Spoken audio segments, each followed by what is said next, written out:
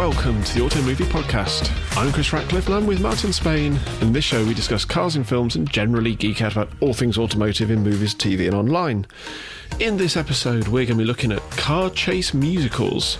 But first, following on from the last episode, Martin has now watched the full series of Netflix Hyperdrive. So we've now both seen it all the way through. What did you think? I really enjoyed it. I really enjoyed the peril as it got harder and harder. As the episodes went on, they made the course harder and harder. They made the obstacles more tricky for the drivers. And I found myself watching almost all of them in a couple of nights. All of the episodes through. My wife was hooked as well. I have to say, I think The Right Driver won. Yep. Spoiler free, as was several of the competitors by the end of the event. Yes, they were. There was some damage to those cars. The Right Driver won with probably the right people joining him on the podium, because I'd say the people who ended up in the top three are either the people with the most skill or the people who are most improved through the contest. I'd definitely agree with that. It was really nice actually to watch something American that was quite so nice and collaborative as well. Instead of being a big pro drive or a big check at the end of it, it was kind of, well done, here's our champion, and that's it. And all the other competitors were so nice about it. They were really cheering on each other as well, and they were commiserating. And there was that feeling of camaraderie, that same thing you get with something like Great British Bake Off or whatever it's called in the States, where there's no big money prize at the end of it. They're doing it for the love of it, and they're all in it together, and it's a condensed period of time, and you get that very quick friendships are formed. And you can see from the competitors that by and large, as they start whittling down and sorting the wheat from the chaff, everyone's on everyone else's side, and everyone really appreciates a good run. Everyone really appreciates when someone does something they haven't done before. And every time something bad happens, and bad things happen, this is competition, there's genuine surprise and sadness from the other competitors, which you might not get, and certainly you wouldn't get in professional motorsport, because unless it's something extremely unfair or very horrifying, people are pretty much like, suck it, I'm going to win now. And it was great as well that it was so many amateur competitors. There was no great truck of spares. There was no, the cars weren't perfect. Certainly not by the end of the show. Well, certainly not by the end. But they were also great individual cars. Everyone sort of brought their little thing. And we should say that since the show aired, there have been a number of behind-the-scenes YouTube videos popping up from some of the drivers, and they talk about having a couple of mechanics on hand, putting lights into the cars. I think they wrapped a couple of the cars to make them a bit more spectacular. I did wonder watching that whether or not people had their cars wrapped by the show specifically to make them more visually appealing for TV. I think some of them come wrapped anyway because they're drift cars and they want to look loud and proud. But it was it's worth actually mentioning, we'll put in the show notes, there was a VinWiki video by one of the competitors whose name escapes me, who drove a GTR and was rather, what's the word? A bit of a bellend. Bit of a bellend. I think we can get away with that without politely disturbing the senses. He was very, very cocky, very rich, turned up with this mint Mercedes GTR, and he just couldn't drive it. And he kept blaming the car, he kept blaming the traction control system, and he couldn't get it to step out. Can't make a Mercedes AMG go sideways. I'm pretty sure even I could manage that. So, yeah, he had some fascinating insights on what the filming experience was like, done in 3 weeks, very little on-site support, everyone was expected to just get on with it. But he didn't cover himself in glory in the show, and in this behind-the-scenes clip, he doesn't really come across as being a particularly genuine guy in the way that lots of the other competitors do. He comes across as being a kid with too much money and not enough talent. Definitely. I actually had a tweet from Alan Bradley of the Motoring Podcast, who mentioned one of his friends that he went to school with, who he thought would have a good drift name. But thinking about it, I know who I would nominate to go into Series 2 of Hyperdrive, given the chance. Because I love the fact that there's Rutledge Wood. For those of you who know Top Gear USA, and he does IndyCar colour commentary and that sort of thing. He's like the sane one in the commentary team. All the other two kind of take it up a bit from there. Imagine dropping in the middle of that Henry Catchpole in his rally escort and just seeing this sort of matter and antimatter of these two worlds colliding, I think would be utterly fantastic. You know what? Anybody in a Mark II Escort, I'd love to see them take on that course. Big screaming BDA bouncing off the limiter at 8,000 RPM, absolutely fully lit sideways, Ari Vatanen style. I'd love to see that. I think a Mark II Escort would actually be quite a good car for it as well. I mean, from the stuff we've seen, it does seem like the competitors were not given a great deal of info about what the course would be like and what kind of skills they'd need. And it turns out that being really good at drifting is one of the main ones. So rally drivers, more of them in there, and the classic rally car is your Mark II Escort. Absolutely. Alan also followed on from the BMW Film Festival we had last episode and pointed me at a Mercedes film which I hadn't seen before. Unfortunately, it wasn't the whole series, but it was a look at a Mercedes marketing campaign during the X Factor, which was choose your own adventure in advert breaks. So there was a film that I think was kind of heisty. And at the end, there were two hashtags, which then chose what came in the next episode, and then each of those had another option, which would then be in the third episode. And the video that he sent me a link to, and we'll put a link in the show notes, was a really interesting look at how it would engage with people. But I can't imagine it would be something that would have any sort of life on YouTube, which is probably why they don't exist anymore. Yeah. It wasn't the most thrilling thing, but it was an interesting experiment, and I think seeing what car companies are trying to do to get people into their dealerships, into their cars, get their cars into the consciousness of people, especially young people.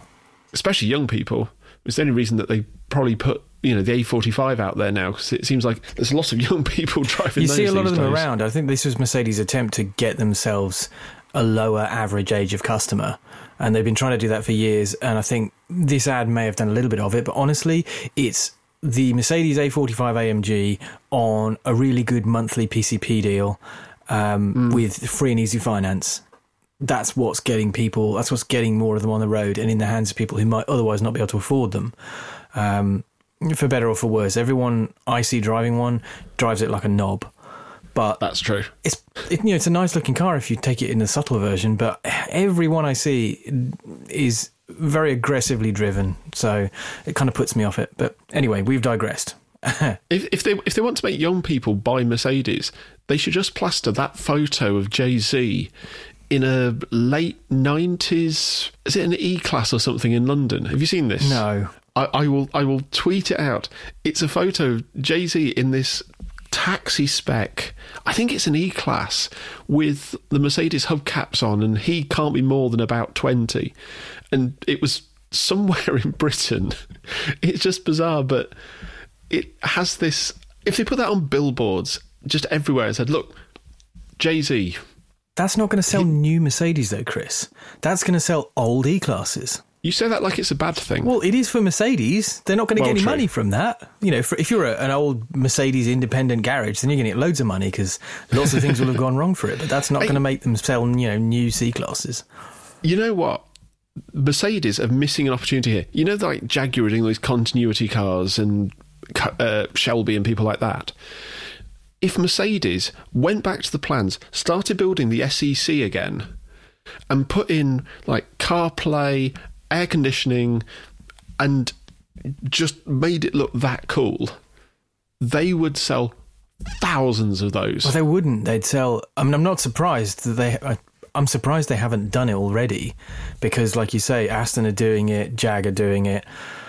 I'm surprised they haven't taken the chance to make some more gull wings, but they seem very protective and very proud of their history and not wanting to sully it, especially when their Formula One team is grinding the competitors into dust and has been doing so for the last few years.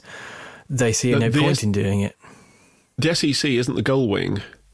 The SEC is the one that I think it's mid-90s, and it's got a really wide grille, and it looks like the headlights are too far apart.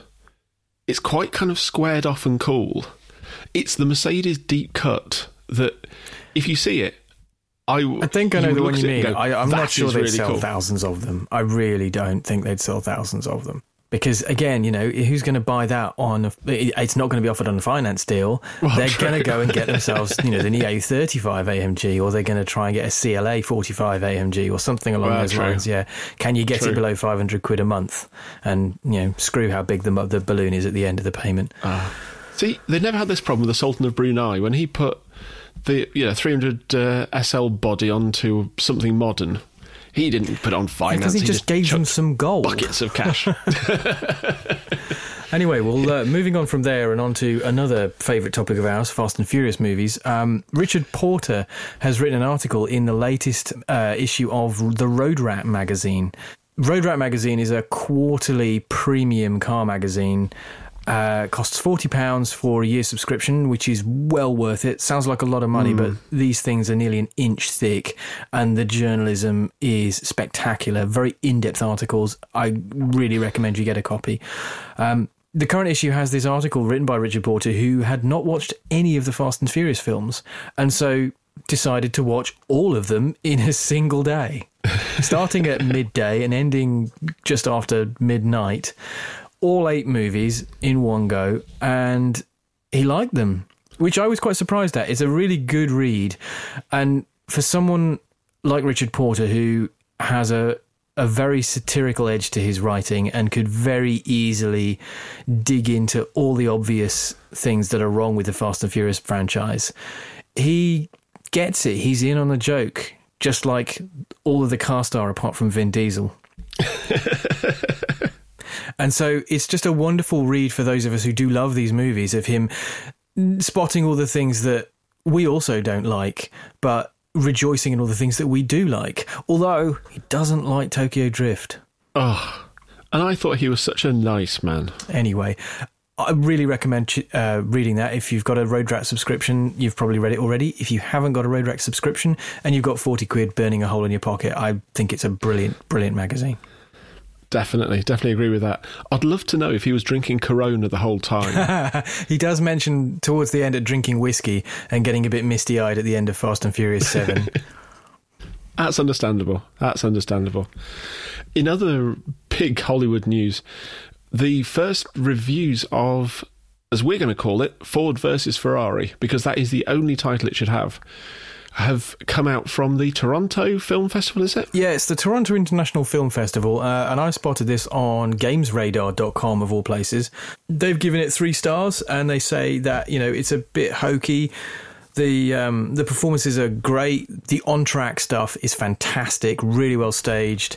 The off-track is a little more rote, and I can see why that is. These are major Hollywood executives funding this movie, and they're not going to want to have something that's super accurate and very slightly edgy. They're going to want to swing for the fences and appeal to as many people as possible, and that's going to mean that the story beats are going to be Hollywoodized. I'm there for the racing action. I'm there for the telling of Ferrari being ground into the dust by Ford. Sorry, Ferrari fans. Guess you can tell which side I'm on. I'm really looking forward to seeing this movie. I know it's out quite soon. I'm going to try and see it ahead of its general release. But yeah, very much looking forward to this. I want to see how Matt Damon does as Carroll Shelby, because in my head, Matt Damon is still about 25 and just coming off of Good Will Hunting. And Carroll Shelby, in my head, is about 75 with white hair and grizzled Texan voice. And I can't really square those two opposites. However, he's an actor and he's actually getting on in years a little bit now. So I'm really looking forward to seeing how he does. And Christian Bale's going to be playing a brummie. I'm actually quite looking forward to Christian Bale's performance, but I kind of look forward to Christian Bale's performance in almost anything where he's not playing Batman. Yeah, I like him as Batman, but yeah, he's been better in lots and lots of other things. And I'm hoping this is going to be another one of those like Rush, where it's a movie that can appeal to hardcore racing fans and non-fans alike. I did see a couple of reviews. I think one of them possibly in The Guardian, And I think it basically came down to everyone does exactly what you expect, and it's great fun because of it. It's not Grand Prix, but it's fun. I don't think you could ever get Grand Prix made in today's climate, so that's probably as good as we could hope for. I'm interested to actually see, and we should do some sort of Grand Prix comparison. I don't know what you compare it to, but it struck me as the kind of the film reviewers go to, and I'm wondering how many people are going to go, is it like Grand Prix, forgetting every other car film that's been made.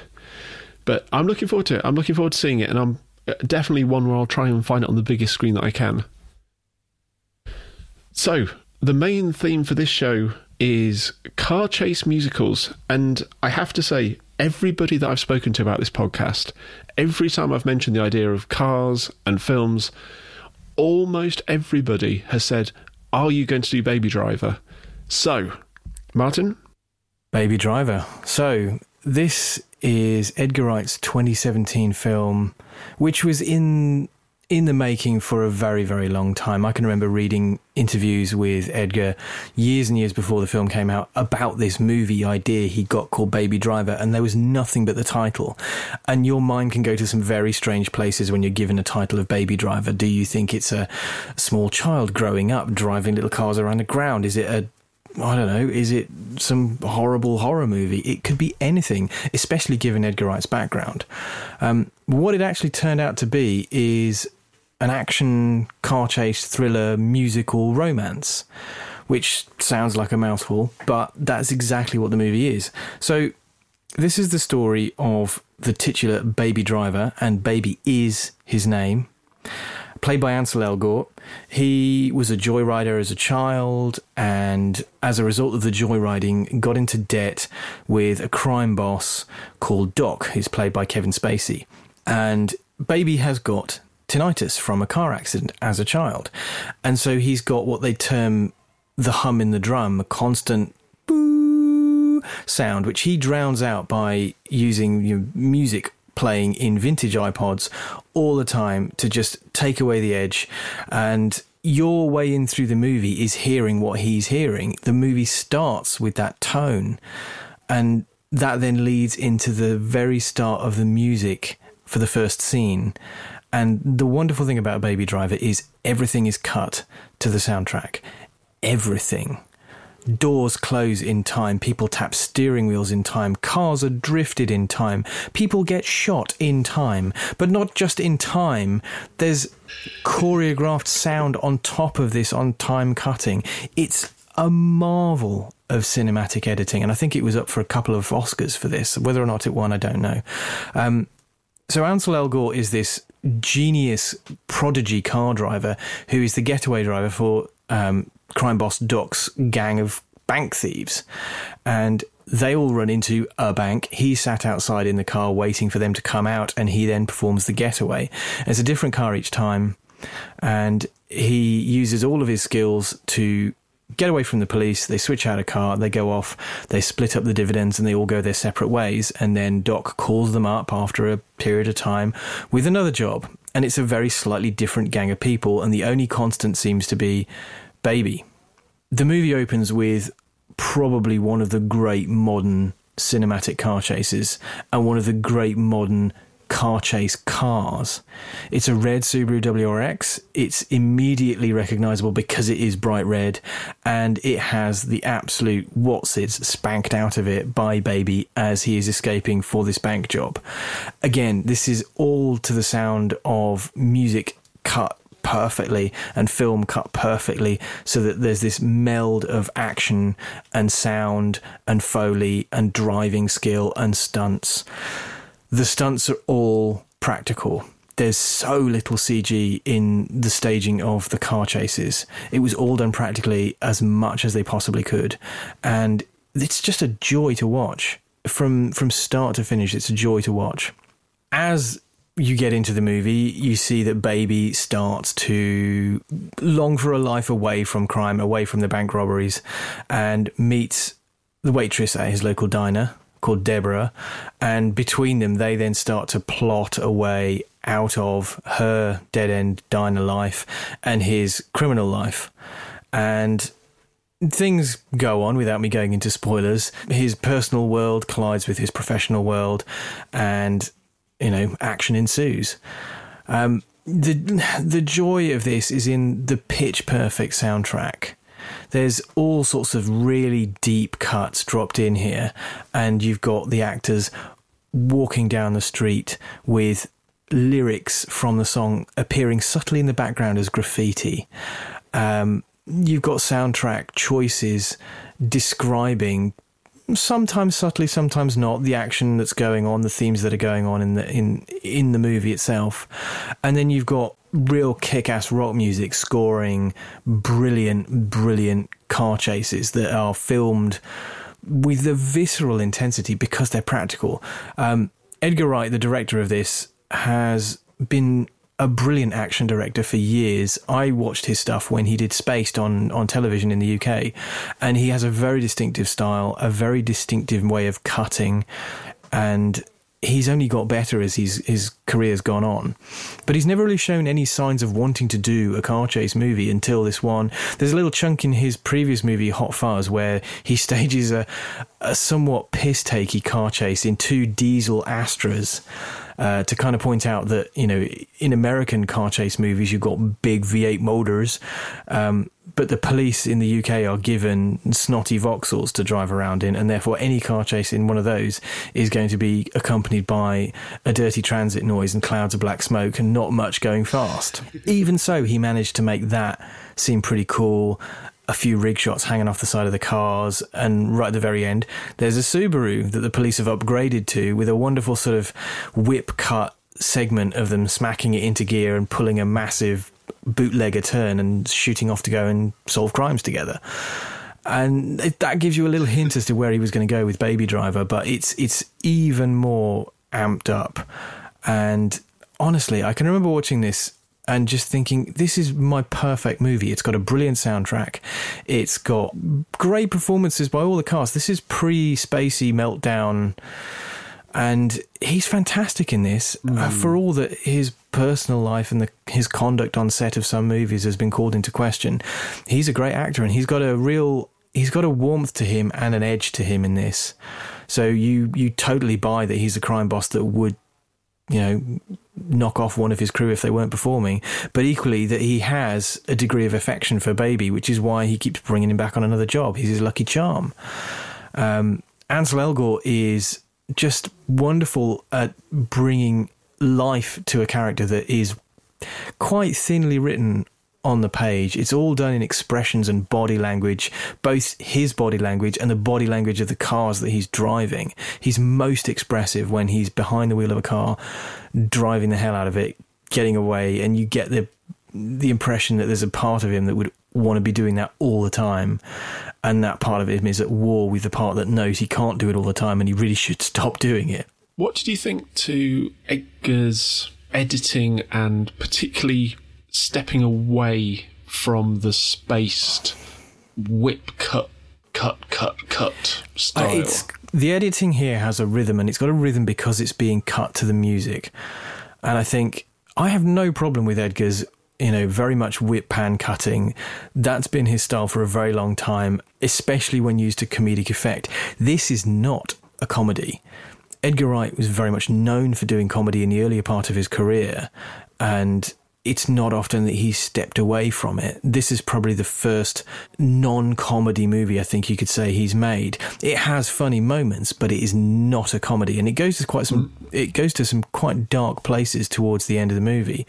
And so I think he's had to evolve his style to match the material, and it's all the better for it. I don't think this movie works with a more frenetic, show-offy cutting style. It's still an Edgar Wright movie. You can tell it is because of the great soundtrack choices and the degree of doing things practically and telling a really good story. I mean, this is written by him as well as directed by him. So it's something he's had at the back of his mind for ages. The whole idea for the movie came from a music video he did in 2003 for Mint Royale's Blue Song, where current Bake Off presenter and comedian Noel Fielding dances in the seat of a parked getaway car. Never gets weird. Never stops being weird. He's done a dry run for this. And if you go back and watch that song, and there's a video of it on YouTube that we can put in the show notes, you'll see all the seeds of Baby Driver right there in one 5-minute video. And he's just expanded on that idea and made it epic, and certainly made a car chase movie for the millennium. It tips its hat to things like Walter Hill's The Driver and The French Connection, but it brings them up to date. And in 20, 30 years' time, you're going to see filmmakers tipping their hat to Edgar Wright's Baby Driver, I think. I'm going to do a couple of things on the cars. The WRX is probably the most exciting car in it. There's other cars in there. There's big Lincoln SUVs and stuff. But the WRX that opens the movie in the first car chase, they did some great stuff with that. They got a rear-wheel drive version that you can see doing all the really big drifts, because you can't do that in a four-wheel drive Subaru. They had one which is rigged up so that the actors can act inside it, and then there's a driver perched on the top. And there's a photo I'll again put in the show notes of the driver perched on top of this WRX, surrounded by a massive scaffolding rig of lights and cameras and everything. It looks crazy. I don't know how you drive one of those things around without making yourself ill. But one of the things that Edgar Wright said in interviews is he wanted to put the actors in the action so that you can see their reactions. You can see their hair moving, that you know it's real. And if there's a look of slight fear on their face, then that's because the car is doing things that make them feel slightly fearful. And it's all genuine. It's all up there. And for the money they spent on this movie, this cost $35 million to make, which probably wouldn't cover the catering budget on an Avengers movie. And it made 220 million-ish globally at the box office. It's easily the biggest hit of Edgar Wright's career so far. And there's definitely been talk, both from Wright and other actors involved, about doing Baby Driver 2. And I'm pretty sure the studio would want it, because while it didn't bring home Avengers-level box office, that's a pretty hefty profit. 34 million production costs. Even if you triple that for promotion and everything else, there's still a fat $100 million profit in there. So, and that's for a cast that includes John Hamm, obviously Kevin Spacey, John Bernthal's in there, Lily James. It's not a super starry cast, but there's a cast of names. I'd say the biggest name in there is John Hamm. Kevin Spacey aside, of course. Or what's his name who played Ray? Oh, yeah, Jamie Foxx. Yeah, that's fair. Sorry, I was thinking like Ray, like Star Wars Ray? I've got very confused there for a second. Jamie Foxx, again, I'd put him, he's B+ list. But then there are no true A-listers in it, which means there's no A-lister budgets needed. And I think everybody involved loved the idea so much, they just went, sure, we'll do it. You know, we're not going to ask the world, because this sounds like such a cool idea. And it is effortlessly cool. It's a film that has hocus pocus by focus. There's not enough yodeling in action movies. It's a film that drops in the original, the intro to Jump Around. It's not House of Pain. It drops in the original. Little Earl? Where you hear the start of it, that ba, ba, ba, ba, and then it goes into the Harlem Shuffle, which is the original song that got sampled by House of Pain to do Jump Around. But for people of a certain age, like Chris and I, you think of evenings spent at university bars jumping around to that thing. Yeah, there's a lot of people comparing that, the opening choreography of both the bank robbery and the opening car chase to the opening sequence in La La Land, and I would say this kicks that so far out of touch. La La Land is okay, but it doesn't have red Subarus going sideways, and frankly it would have won the bloody Oscar had it done so. Anyway, that's my take on Baby Driver. I can't pick holes in it. There's virtually nothing that I would change about this movie. And it's a film that really does reward repeat viewings as well, because it reminds me a lot of Scott Pilgrim, whereas I kind of know Edgar Wright from the space Cornetto trilogy collection, if you like. It's like he's kind of put that in a box. And Scott Pilgrim has that same attention to detail. It has that same just... There's little things in the background. There's little things that are... Yeah. It's background gags, little things that you'll catch on the second or third viewing and go, oh, I didn't see that. Like that graffiti. The first time I watched the movie, I didn't see any of that stuff.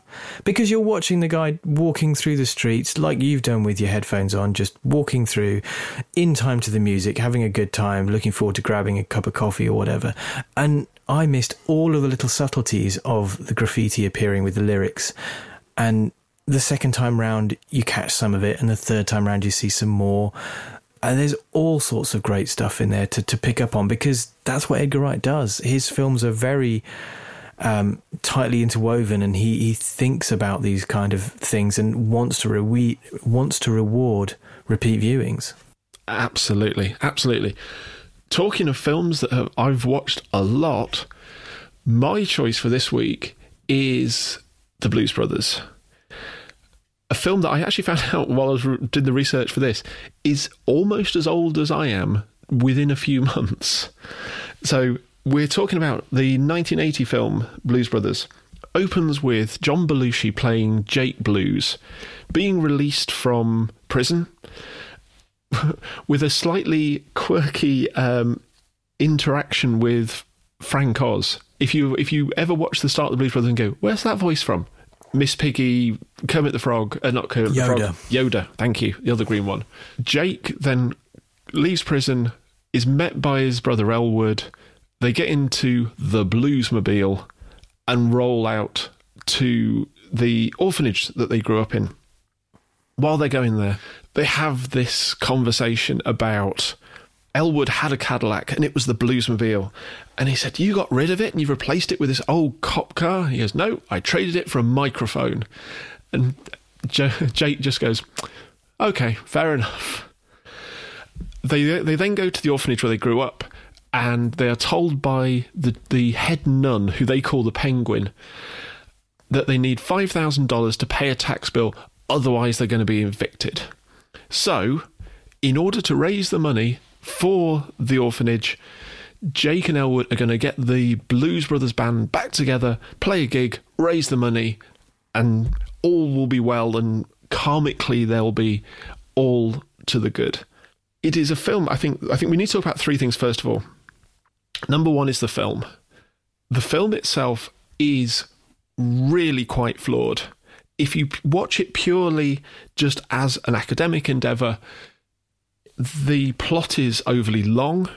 There are bits that I think should have been cut out. For some reason, Dan Aykroyd's character flirts with Twiggy, who just appears towards the end of the film.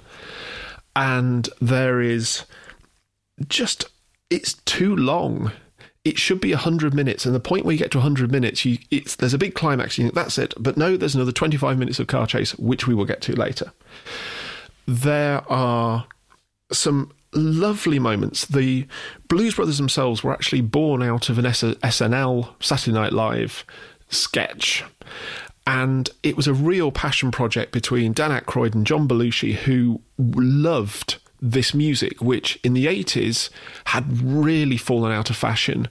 They were trying to revive this old music, and they came up with this idea for this film, which apparently was something. It was supposed to be at first a two-parter, and John Landis basically came in with a big red pen and sort of whittled it down to one film over a couple of weeks.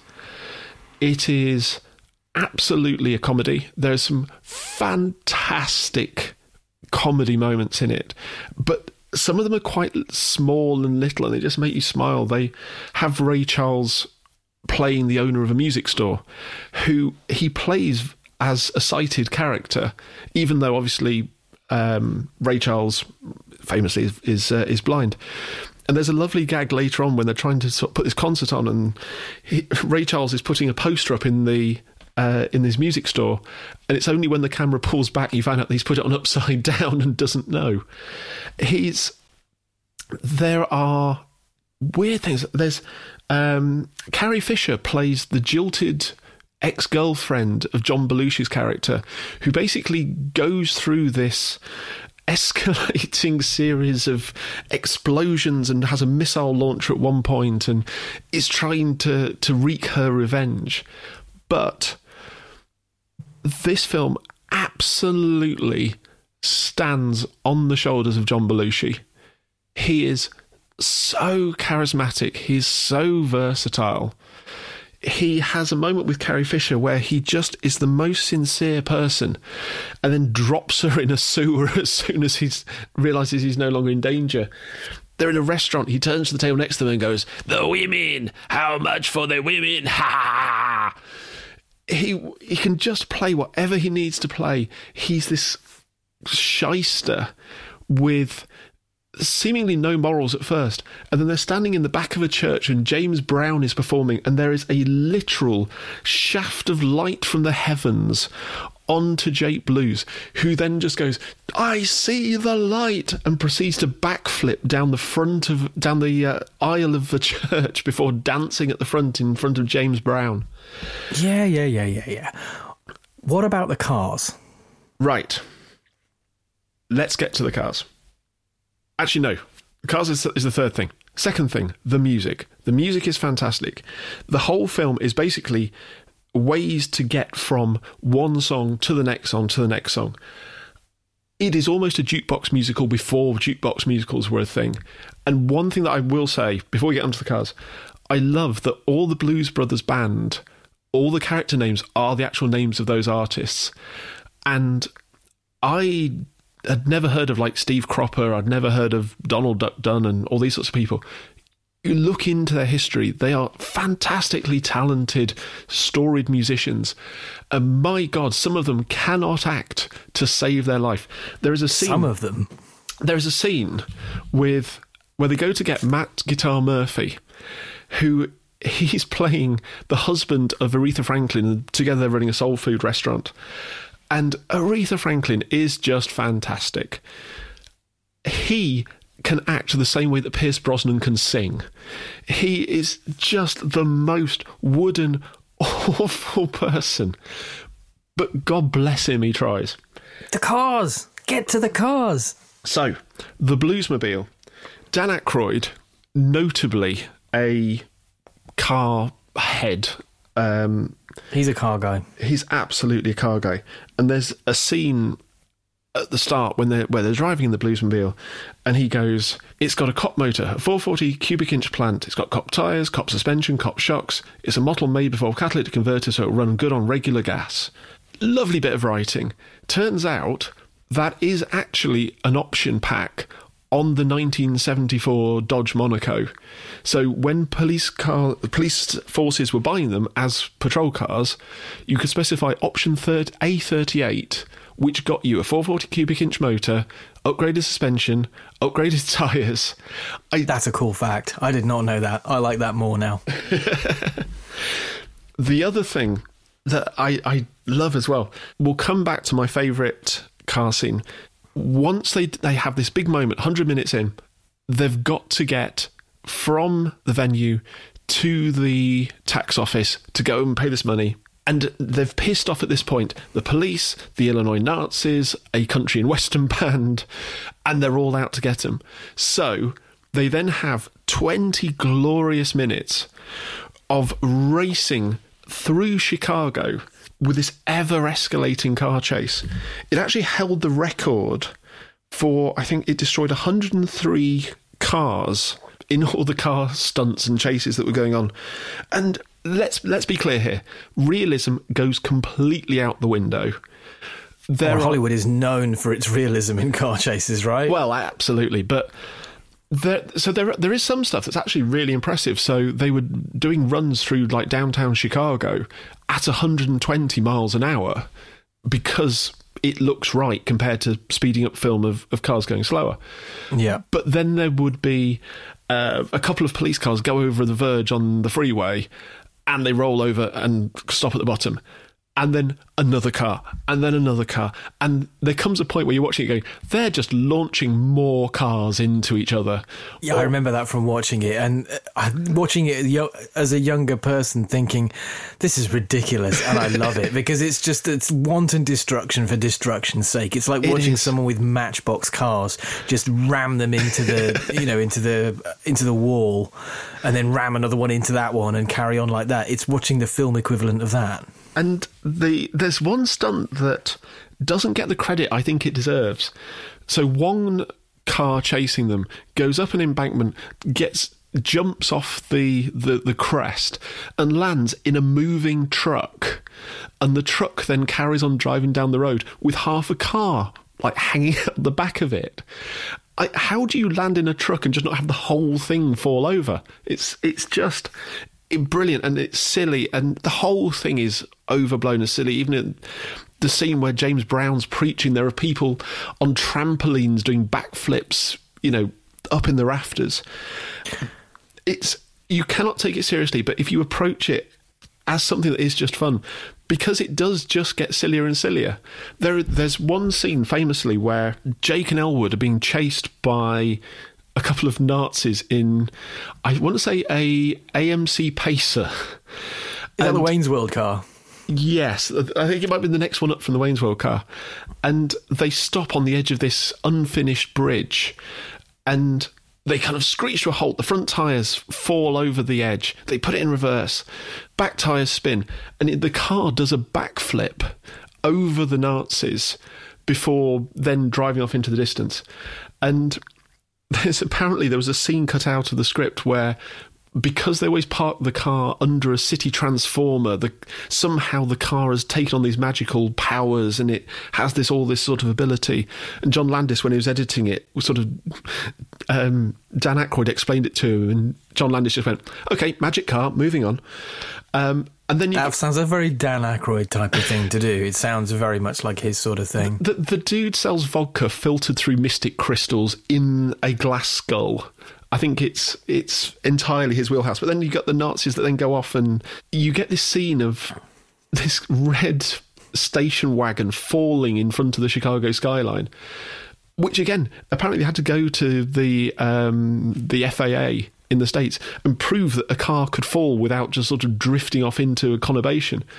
And there's flying cars in it. There's one scene when they're trying to get away from the police, and there's obviously ramps and cars just start flipping magically. But my favourite scene in probably the whole film that isn't musical and is entirely car-based, about 20 minutes in, there is that famous scene where they drive through the mall and they just lead a police car chase through this crowded shopping mall.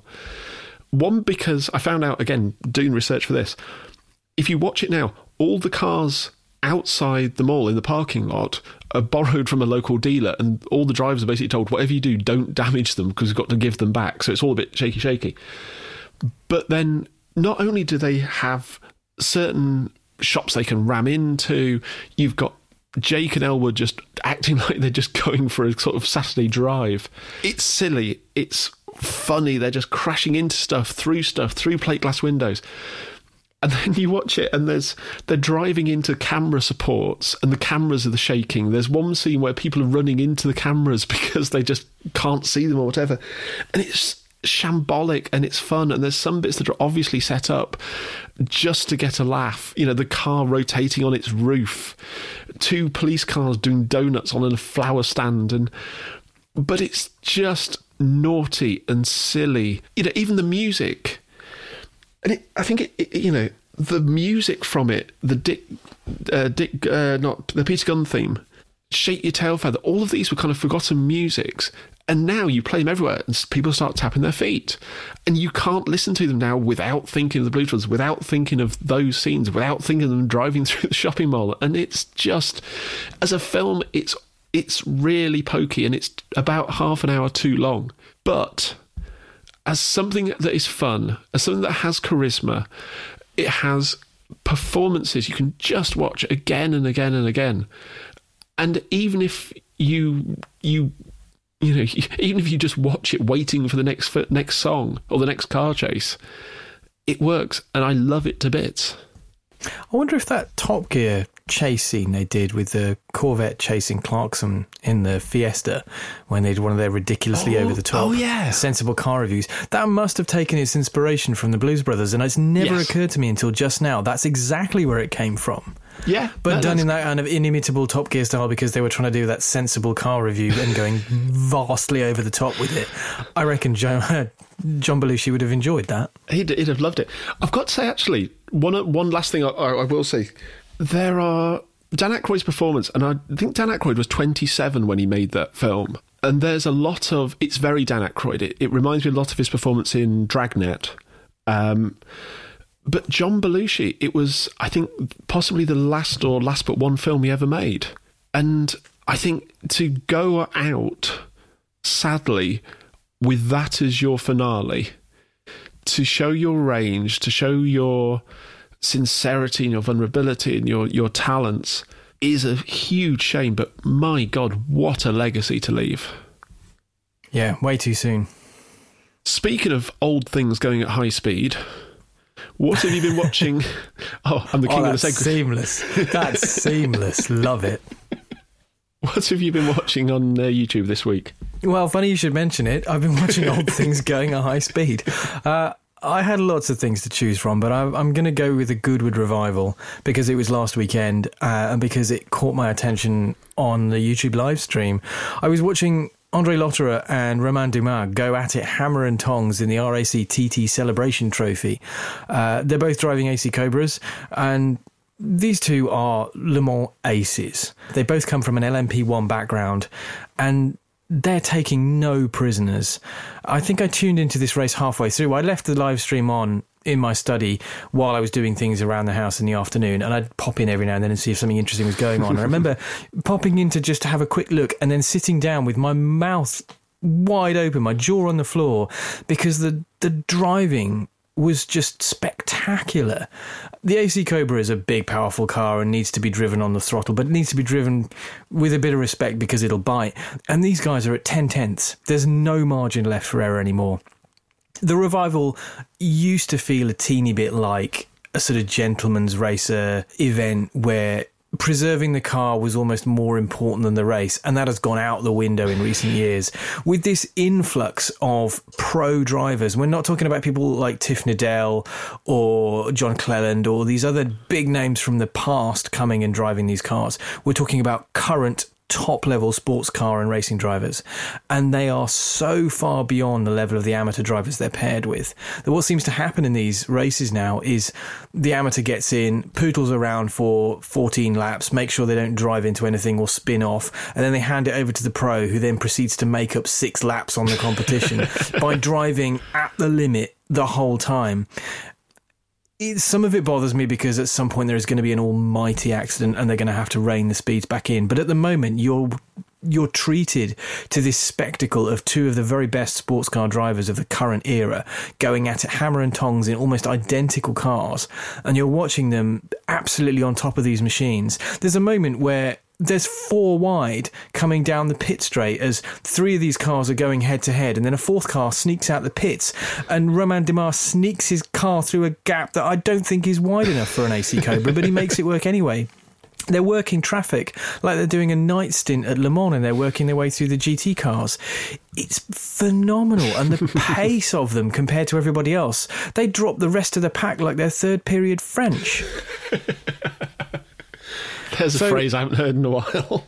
The clip that Goodwood have put online on YouTube is only the first part of this battle. It's not the stuff that really sucked me in, unfortunately. They do have a clip of the whole live stream from Sunday, but unfortunately it's only 3 hours long instead of the actual 12, so I can't find the bit in the Celebration Trophy that I'm talking about, but we will try and update the show notes if they put it online. But it's fantastic stuff to see these cars driven with such accuracy and precision by such talents around a circuit as demanding and unforgiving as Goodwood is something to be enjoyed. I don't know if you've listened to the latest Collecting Cars podcast with Tiff Needell and Chris Harris and co, but they say in that, be watching cars holding slip angle watching them actually working and being able to sort of see the drivers working, you can appreciate, even from the outside, just the amount of skill to balance those cars the way that they do. Yeah, it's when you watch someone who is more used to LMP1 machinery that requires the tiniest of corrections and fractional adjustments of the steering wheel and the throttle, and he's in a car making huge quarter turns either way, stabs of throttle, stabs of steering to keep the car on a smooth trajectory. It's amazing, and you realise that they aren't just good at one thing. The very great drivers are good at anything. Very much so. My choice this week was actually, again, from Alan Bradley. So second recommendation of his in two episodes. He, for one, reminded me that I need to watch Cloud Dance again, because... Climb Dance. Sorry, yes. Ari Vatanen doing amazing things at Pikes Peak. Mostly one-handed, because I think he gets blinded by the sun at one point. It's the famous portion. He's mostly two-handed on there, but yes, the famous portion where he gets the point where the sun's in his eyes and he's doing the whole thing one-handed. However, my choice this week is actually an analysis of the famous, and I'm going to mispronounce it here, C'était un rendezvous? C'était un rendezvous? You can tell we don't speak French. Tell us how you're supposed to pronounce it. Please, any French speakers out there, let us know. It's the analysis done by Alex Roy when he was doing stuff on Drive, where he actually traces the route as far as possible, talks about how Claude Lelouch filmed it, what he did right, what he did wrong, and really picks apart quite forensically just what was actually being done and just how dangerous it was that he was doing. It's really worth a watch. If you haven't seen the original, go and find a copy on YouTube. Don't watch the one where the band who did Chasing Cars have used it for a music video.